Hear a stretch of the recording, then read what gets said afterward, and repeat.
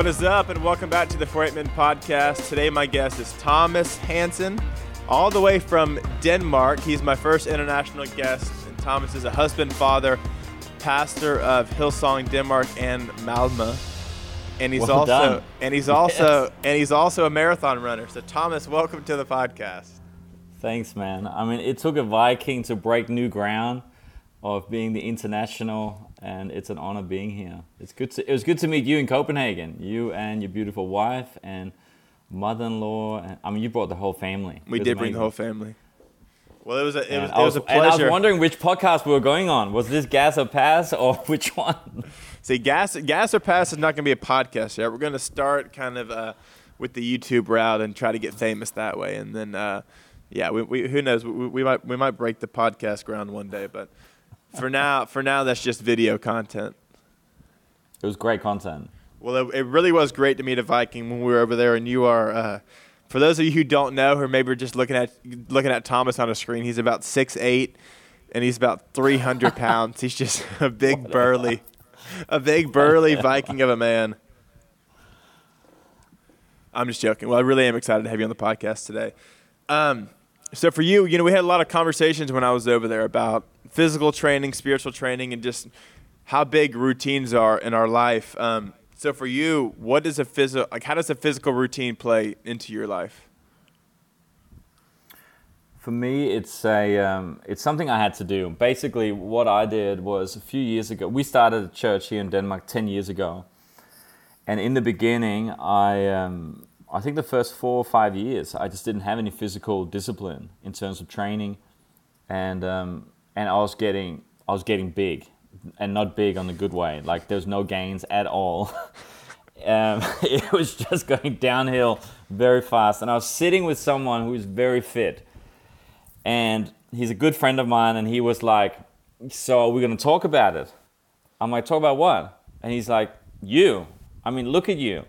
And I'm pushing like ice cream and bacon around on my plate while he's eating steamed broccoli and stuff. And I'm like, "What do you want to talk about?" He's like, "Bro."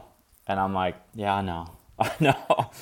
And that took me down a road of, in the beginning, CrossFit and just functional training, and later, marathon just recent. And so for me, the physical training, it is something that I try and have between 3 and 5 sessions a week. And it is something that I now value very, very high. And there's a whole bunch of different reasons for that. But yeah, that's a routine now that is definitely a daily part of my life. Yeah, how do you feel like the discipline part has impacted you? Because even from a side of a routine, the idea of sticking to it and being disciplined, how do you feel like that's impacted you as well? I think discipline is one of those values that discipline begets discipline. You can't compartmentalize it, Yeah. At the moment you develop discipline in one area of life, it spills over to other areas of life.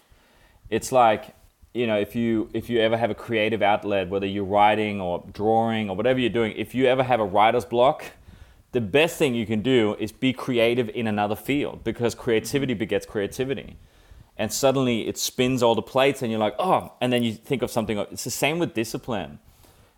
Discipline is, as Craig Rochelle that says, it's choosing what you want most instead of what you want now. Yeah. And I think the moment you start developing discipline, just one area, whether it's in the physical, finances, your mind, your spirituality, it will eventually spill over to the other areas of your life. And the other way works as well. If you start slacking discipline, that slackness also spills over to the other areas of your life. Yeah, that's so good. Well, because like I said, you did do a marathon, which is a big feat for a lot of people. Like what made you want to do that? How did you train for that? Was that more intense than you thought it was going to be, or was it just the right amount of intensity for you? I think with my training, I like to throw things in and just keep the body guessing, because you can get in a flow where it's like, okay, we're doing the same workout, the same whatever, and it's good, but it's also good just to throw something at your body where it's like, whoa, what was that? Yeah. And I'd always said I wanted to do a marathon before I turned 40, and I should have done it when I was 18, because when you're 18, you can just run and not stop. Yeah. And now, as you know, I'm 300 pounds and 6'8", and so it's a little bit harder now. But Corona shut it down last year, and I decided, you know what, I'm just gonna still go with it. So I decided to do this 20-week training program, and just stuck to it religiously. And I mean, I live in the cold northern. I'm a northerner, and so that means running in snow and ice and the whole 10 yards. That's I mean, awesome. It was horrible. I didn't know all that. But, That's crazy. But we didn't. You didn't want to just get on a treadmill inside? No way. I did that a few times. I had to do some long runs inside, and it was just the worst. Yeah, long runs from the treadmill are brutal. That kills your soul. I mean, that's a soul killer. It is. That's not fun.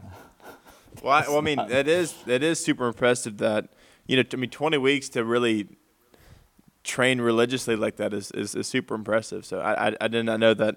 I thought it was one of those things where you train a little bit for it, then it was just kind of like off the cusp. I'm gonna go run a marathon. Dude, no way. Not of my age. I'm 41 now, man. Like, if I did that, I wouldn't walk again. Wait. So did you reach your goal, or were you late on your goal? You said a marathon by 40.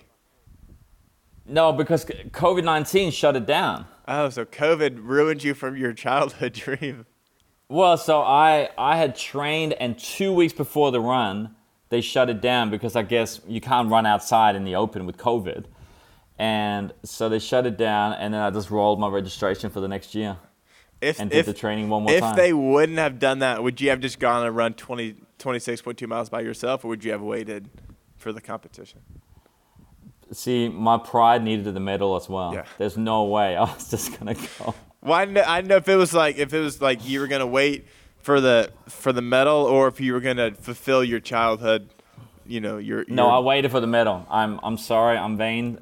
I have to admit that I waited for the medal, and the crowds, and the whole thing. And are you wearing the medal under your shirt like when I saw you?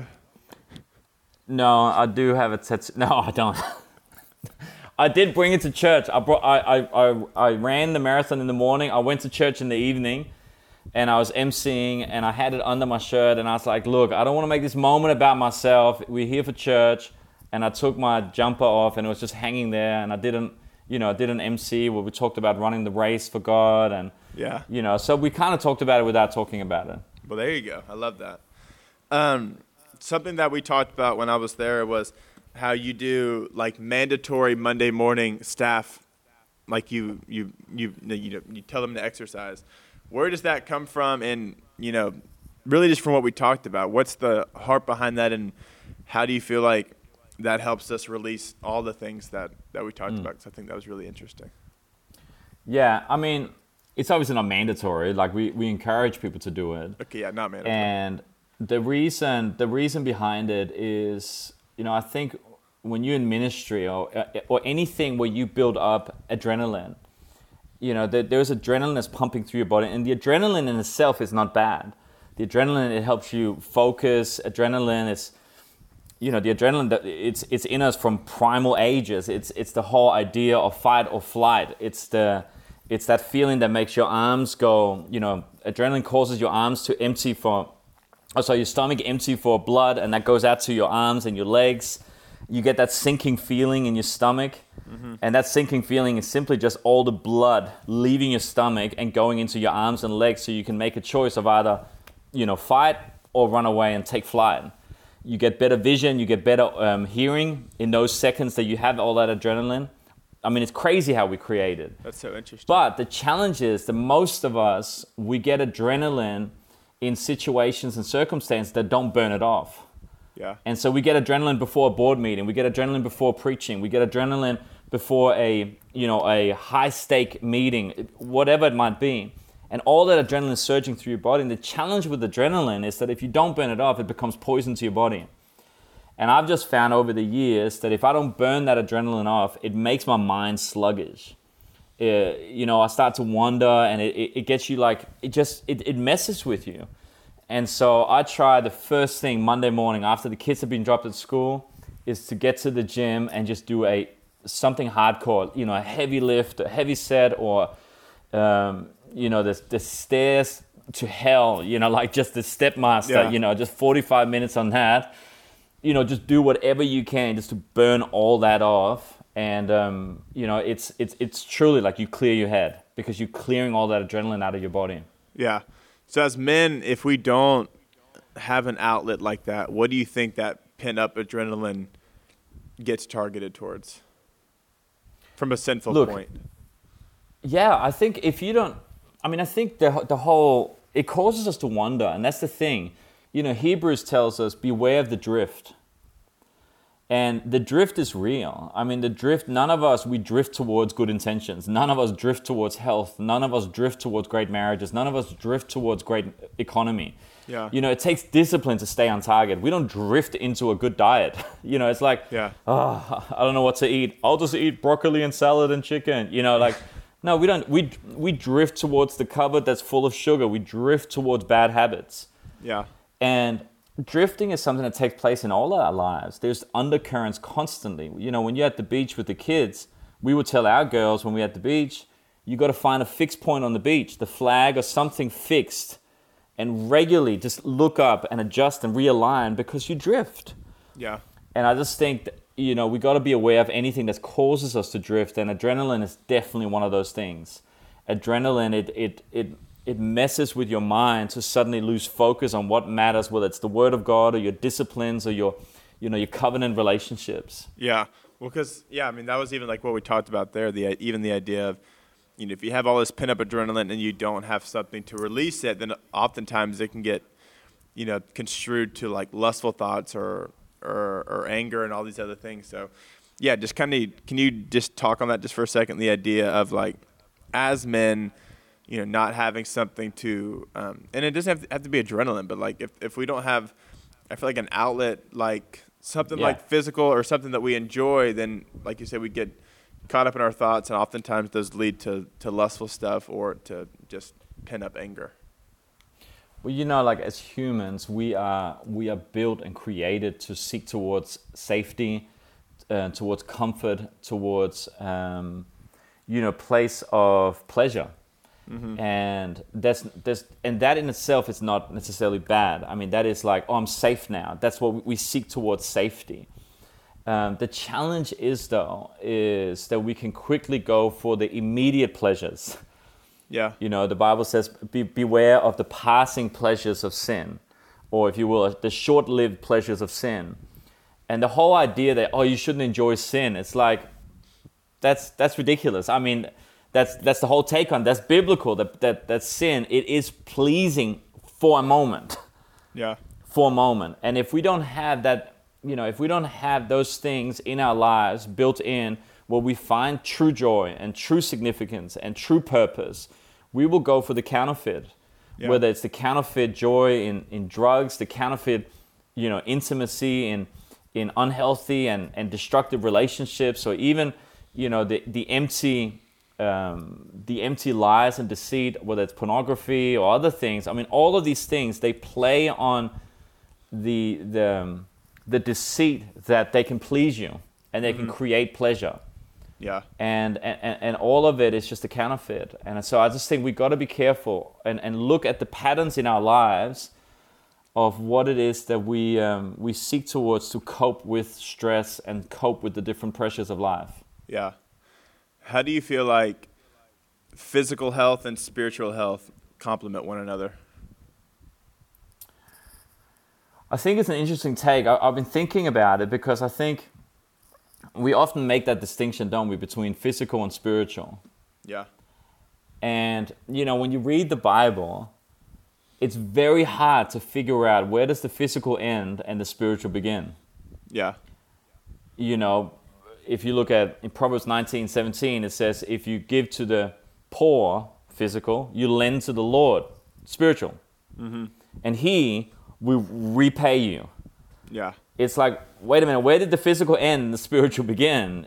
Bring your tithe into the house. Cool. And see if I will not throw up the floodgates of heaven. It's like, wait, what? Lift up holy hands, physical. That's your worship. Wait, what? That's spiritual now. Yeah. Sex, two physical beings, two physical humans, yet there is a spiritual union taking place. And you can go on and on and on and on. And I just think this whole idea that we have a physical and spiritual, where does one end and where does the other one begin? I actually think everything is physical because everything is spiritual, and everything is spiritual and everything is physical. So what we do physically with our body has a spiritual effect. Yeah. You will pay thousands. For good or for worse. Oh, for good, for sure. Yeah. I mean, because you're disciplined, as long as it doesn't become your worship. Yeah. And that's the as long as the heart behind it is, hey God, I want to, like there's a positive motivation behind it. Anything with a negative motivation, like I'm going to work out so that I don't die. It's like, dude, that's such a negative vibe. But like you say, I want to work out, I want to be fit so I can play with my grandkids one day, so that I can live a long and productive life, so I can feel joy and happiness, that's amazing. Yeah. Did you notice anything in your life, like when you talked about 5 years ago when you were, when your friend called you out for being unhealthy? Like, did that impact your... I was more than unhealthy, bro. I was a slob. Well, did that impact your spiritual walk at all? Like being disciplined with one thing, because like you said, discipline begets discipline. Like, did you see correlations from that idea of like, I'm going to start becoming, healthier physically, whether it's nutrition or going to the gym? Did you see implications from that on, being a lead pastor or anything like that? Absolutely. It made my mind sharper. It brought me more joy. Absolutely. You just got the endorphins, you got all those things happening in your body. So it made me sharper. It definitely brought me more joy. The energy is undoubted, obviously. But also the whole discipline begets discipline. You suddenly get into a frame of mind of saying, if I can push the bar there, where else can I push it in my life? I didn't think I could ever lift that, but I'm lifting that now. What else could I do? That's cool. And I think that's the same in your spiritual life. You're like, I could never read that, or I could never do that on a daily basis. And suddenly you're like, I'm doing it. Yeah, that's awesome. I've never really thought about it like that. That's really cool.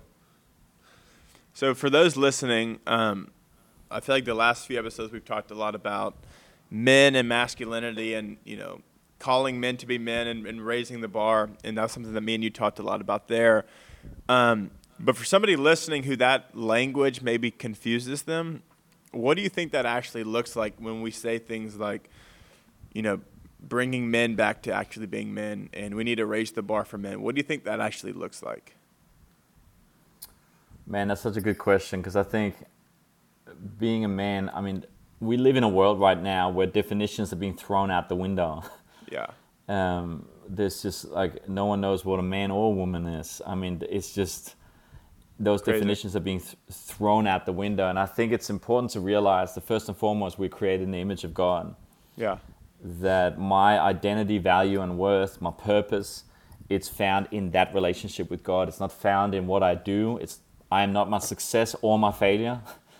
I am not my paycheck. I am not what I drive or what I wear, which I think a lot of men, like, we find value in those things. And while we can like it and we can appreciate it, that's not where I find my worth or value or purpose. And so I think being a man, and if you had to boil it down, is taking responsibility. Mm-hmm. You take responsibility for yourself, you take responsibility for your family, you take responsibility for the society around you. I think that's when you boil it down, that's where you're at.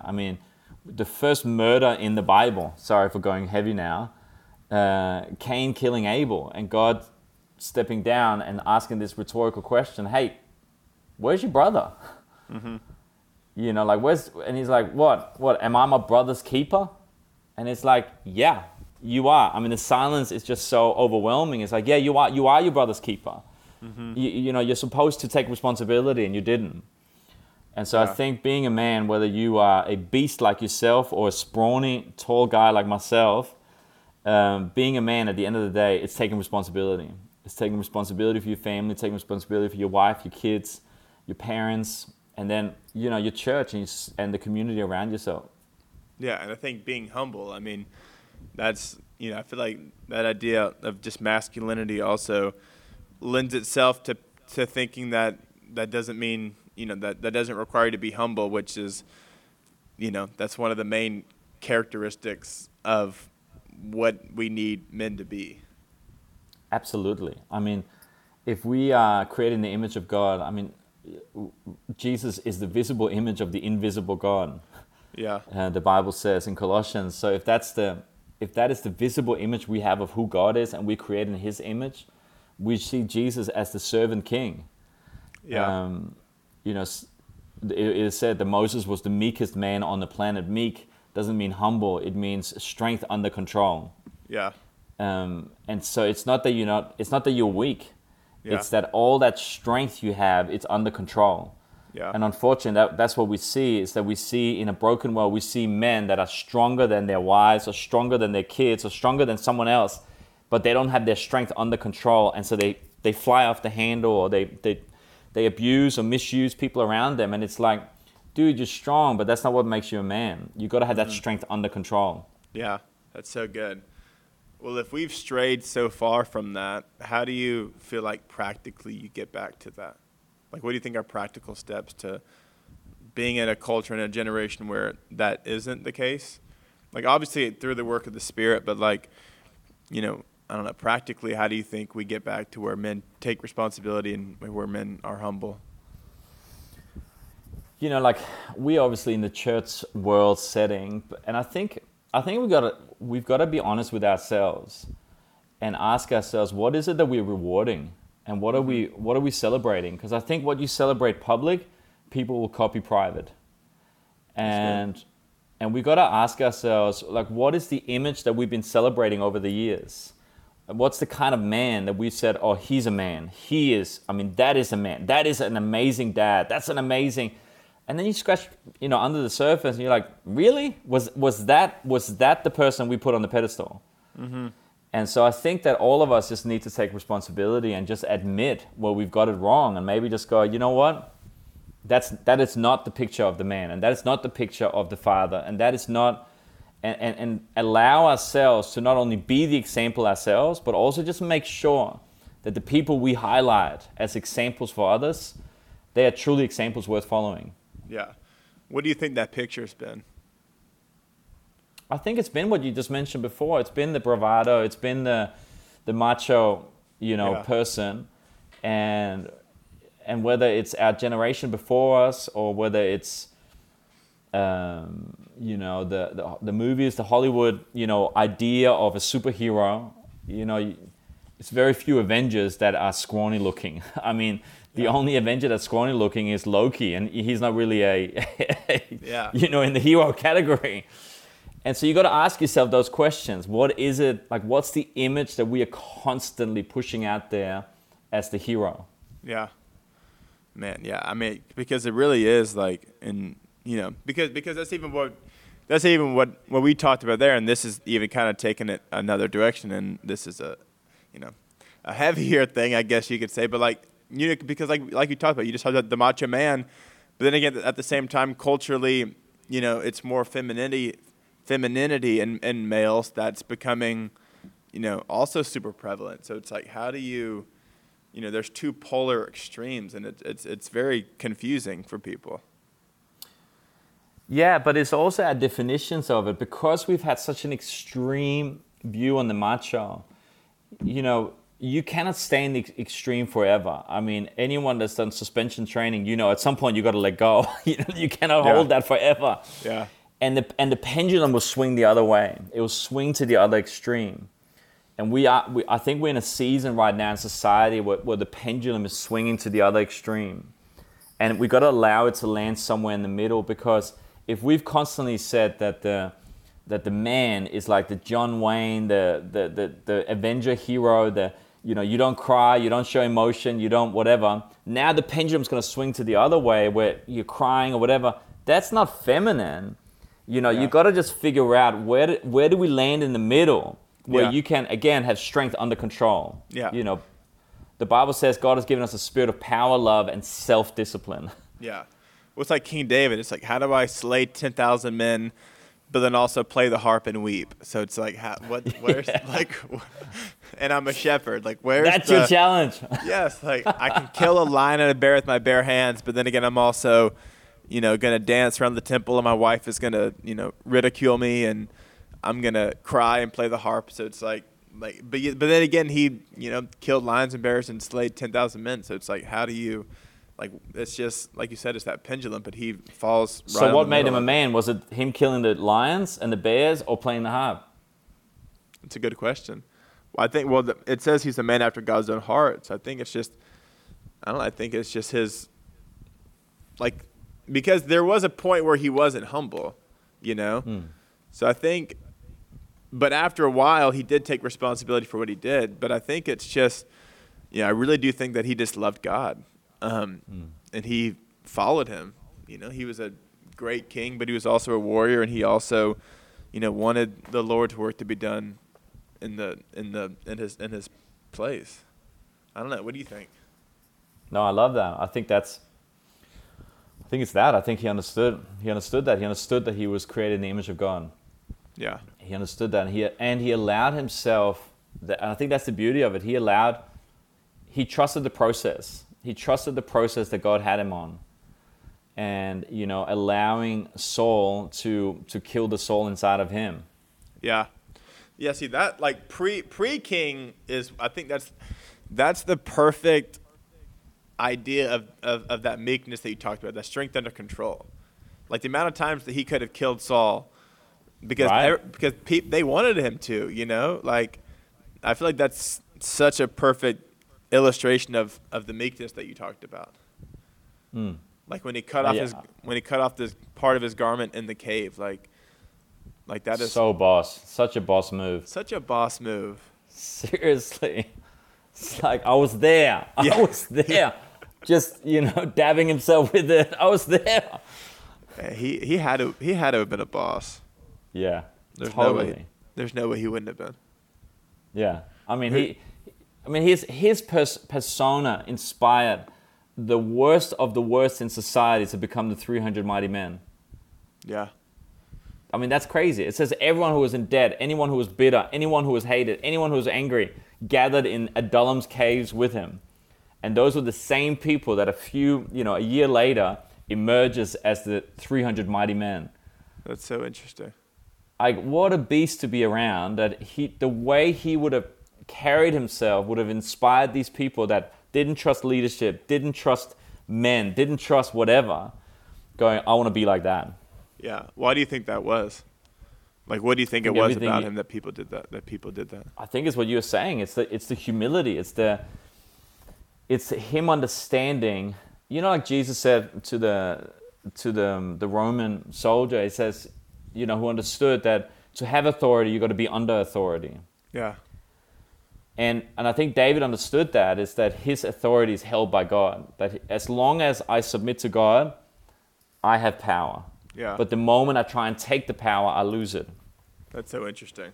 Because now it's like, we live in a culture where it's, you are the center of everything and you have, the power and everything. And it's very backwards from the Bible. But for those listening, as men in the U.S. and obviously, like we said, you're in Denmark, what are, because you travel a lot, you just got back from Hillsong conference in Australia. What do you think is something that men in Denmark struggle with that, is similar to what people in Australia or the U.S. struggle with? Or, is there something that kind of differentiates you, or you think that we're kind of all on the even playing field right now with things that men are walking through? I think sin is like grace. It's the great equalizer. Yeah. It's the great equalizer. We all need grace. It doesn't matter who you are, and we all are tempted by sin. And I think we are in Denmark. Denmark is a very unique country in terms of we were the first to legalize pornography. We were the first to legalize abortion. Alcohol, your legal drinking age is 16. 20% of Copenhagen, that's the capital in Denmark, 20% they say of adults are functioning alcoholics.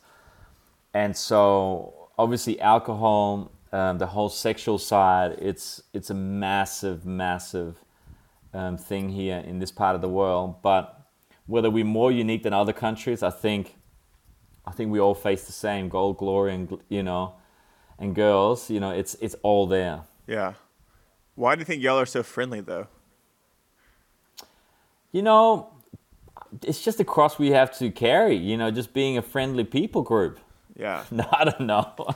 Well, because you say all those facts, but then it's so interesting because, maybe because everyone you met were drunk.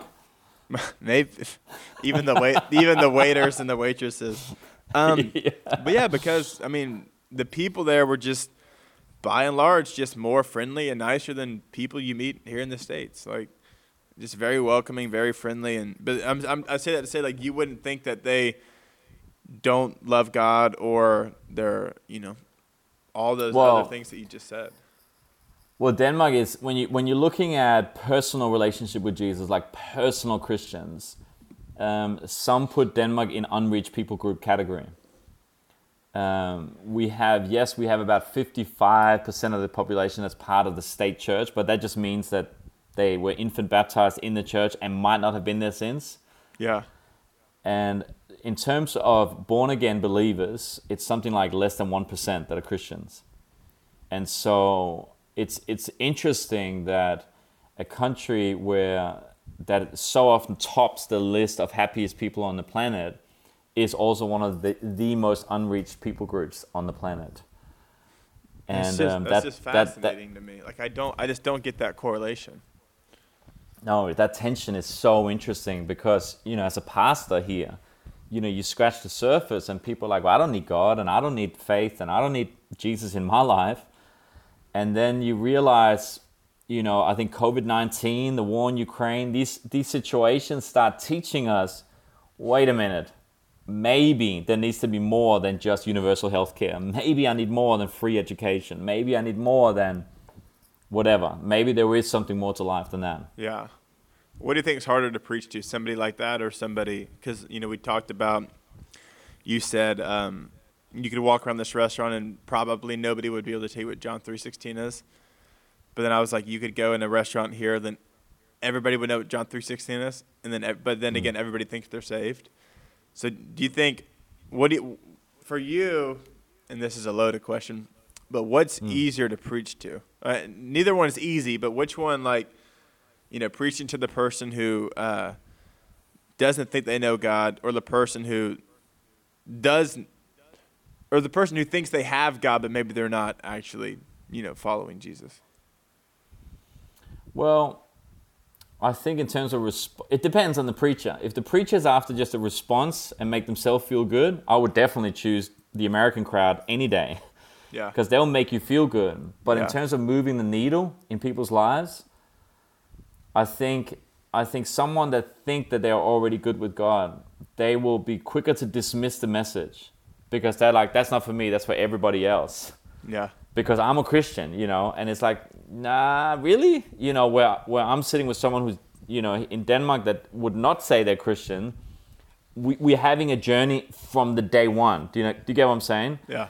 Where if you're sitting with someone at a restaurant in America and you're like, oh, I'm American, I'm a Christian. And it's like, it's going to be harder moving that needle because there's just an assumption that everything is okay.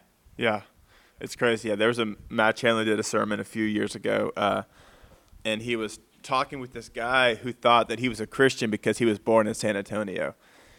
And it's just crazy. Like, he literally thought he was a Christian because he was born in this city. Like, it's just crazy, like, how we construct these things in our mind. Because he was in New York at this conference or gathering or something, and people in New York were talking about how difficult it is to preach in New York because of all the lost people. And he was like, well, I'm preaching in Dallas where everybody thinks they're saved. Then he told the story. I was talking with a man who thought he was a Christian just because he was born in San Antonio. So it's like crazy. Yeah, like I said, everybody has their giftings and all those different things, but it is interesting because it's the polar extremes. It's like somebody who's completely lost but doesn't think they need God, but then the person who might still be lost but thinks they have God. It's an interesting. It's one of the challenges of the world religions is that we're not only a faith, but we're also a culture. And there's some of the world religions that's not only a faith and a culture, it's also a people group. And so you can bounce in and out of those definitions depending on how it suits you, the conversation. Yeah. So you can talk about Christianity as a culture because we live in a Christian nation, one nation under God. Or you can then slip out of that group and now say, no, I'm talking about Christianity, my faith. And so it's an interesting dynamic when you're talking about the major world religions. Yeah, it is very interesting. Very interesting, very interesting.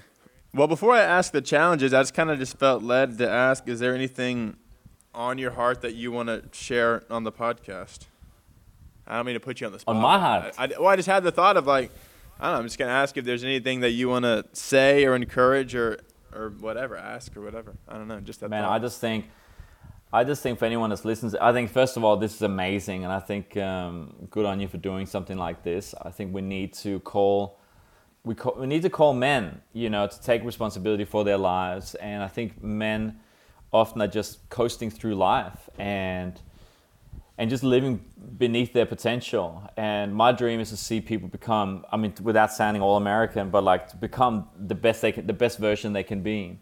But I do believe the best version of you is found in Jesus, because he removes all the limitations. And that's what's so amazing about having faith in Jesus, is that it's not just a work on your physical body, which is important, but we go behind the scenes. And Jesus always knew the issue is never the issue. He sidesteps the issue and then deals with the heart. Yeah.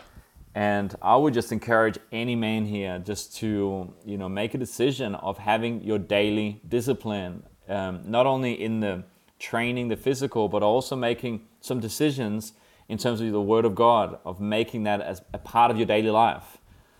We have diet plans and meal planning or whatever. Maybe we also need a meal plan when it comes to the Word of God. Yeah. First off, I love that, but I also love how you said Jesus takes away our limitations, because I think something that we also think, when we read the Bible, is that the Bible puts limitations on you. So why do you think, that Jesus takes away our limitations, while at the same time some people think that the Bible just restricts you and limits you from, living your best life, quote unquote, so to speak?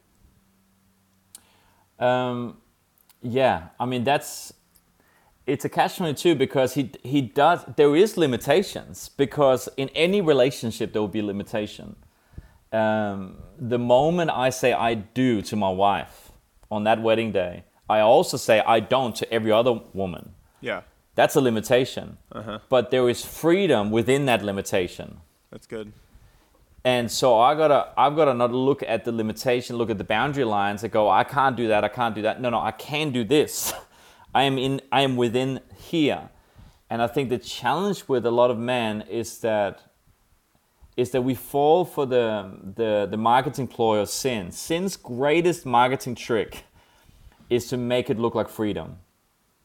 To say you can do what you want, when you want, how you want, because you want, as long as it feels good, do it. But freedom isn't always freedom. Because you are lost at sea, you're going nowhere. And so it's actually choosing, I'm going to choose to limit myself because I want the best for my life. Yeah. And so I can say, I can eat whatever I want. Yeah, but that's not freedom, because that's going to kill you. Uh-huh. Do you get what I'm saying? Like, Yeah. I can sleep with whoever I want. Great, but that might also kill you. Yeah. And so it's realizing that the best life God has for you, it is freedom within restrictions. Yeah. Man, that's so good. That is so good. Well, the way we end every episode is we have a physical and a spiritual challenge, and you made me laugh when I was messaging you about it, because yes, I also do the challenges, but the hope is that those listening do it, and it keeps them motivated, keeps them engaged and interacting with the podcast and all those other things. So, what spiritual challenge and physical challenge do you have? How many days is this over? 7 days. 7 days. Don't do something like read the Bible in a year or something like that. No. Okay, so the physical challenge, because I was thinking of you. I was like, first I was thinking about throwing Murphy away, but I'm like, there's no way, that's too easy. I would have cried if you did, Murph. Whatever. Don't think about me. You. Think about the person listening. I'm thinking about you and the person. Okay. But the Murph would have been too easy. So this is the challenge. This is going to be a stretch. You've got to run. I'm doing a running challenge. Okay. 21 miles over 7 days. Oh my gosh. however way you want to break that up. You can do 3 a day, you can do whatever, but across 7 days, you gotta knock off 21 miles. Okay, and for those listening, you can definitely walk 21 miles if you want to. Some people can't run. Some people can't run 21 miles in a week. Yeah, you can. I'm saying some people. You can walk 21 miles in a week. That's 3 miles a day. You can walk 3 miles in a day. Yeah, if you live in Denmark where you don't drive cars. Exactly. So for the next 7 days, take a trip to Denmark. Don't take the lift. Don't take the escalator. You walk. Okay. And I'm gonna put a heavy emphasis on try to run no or walk. Way. Try to run or walk. What does your shirt say? What does your shirt say? Stop trying, start training. That's actually funny. Good. That was a good one. All right, what's the spiritual challenge? Okay, those 7 days as well, you do a daily soap. Daily soap? Do you know what soap is? No, what is that? Not soap as in soap. Soap is a devotional challenge. Okay. So S is scripture, O is observation, A is application, and P is prayer. Okay. So it's a journal. Here, you got a journal. In the U.S., soap is like body wash.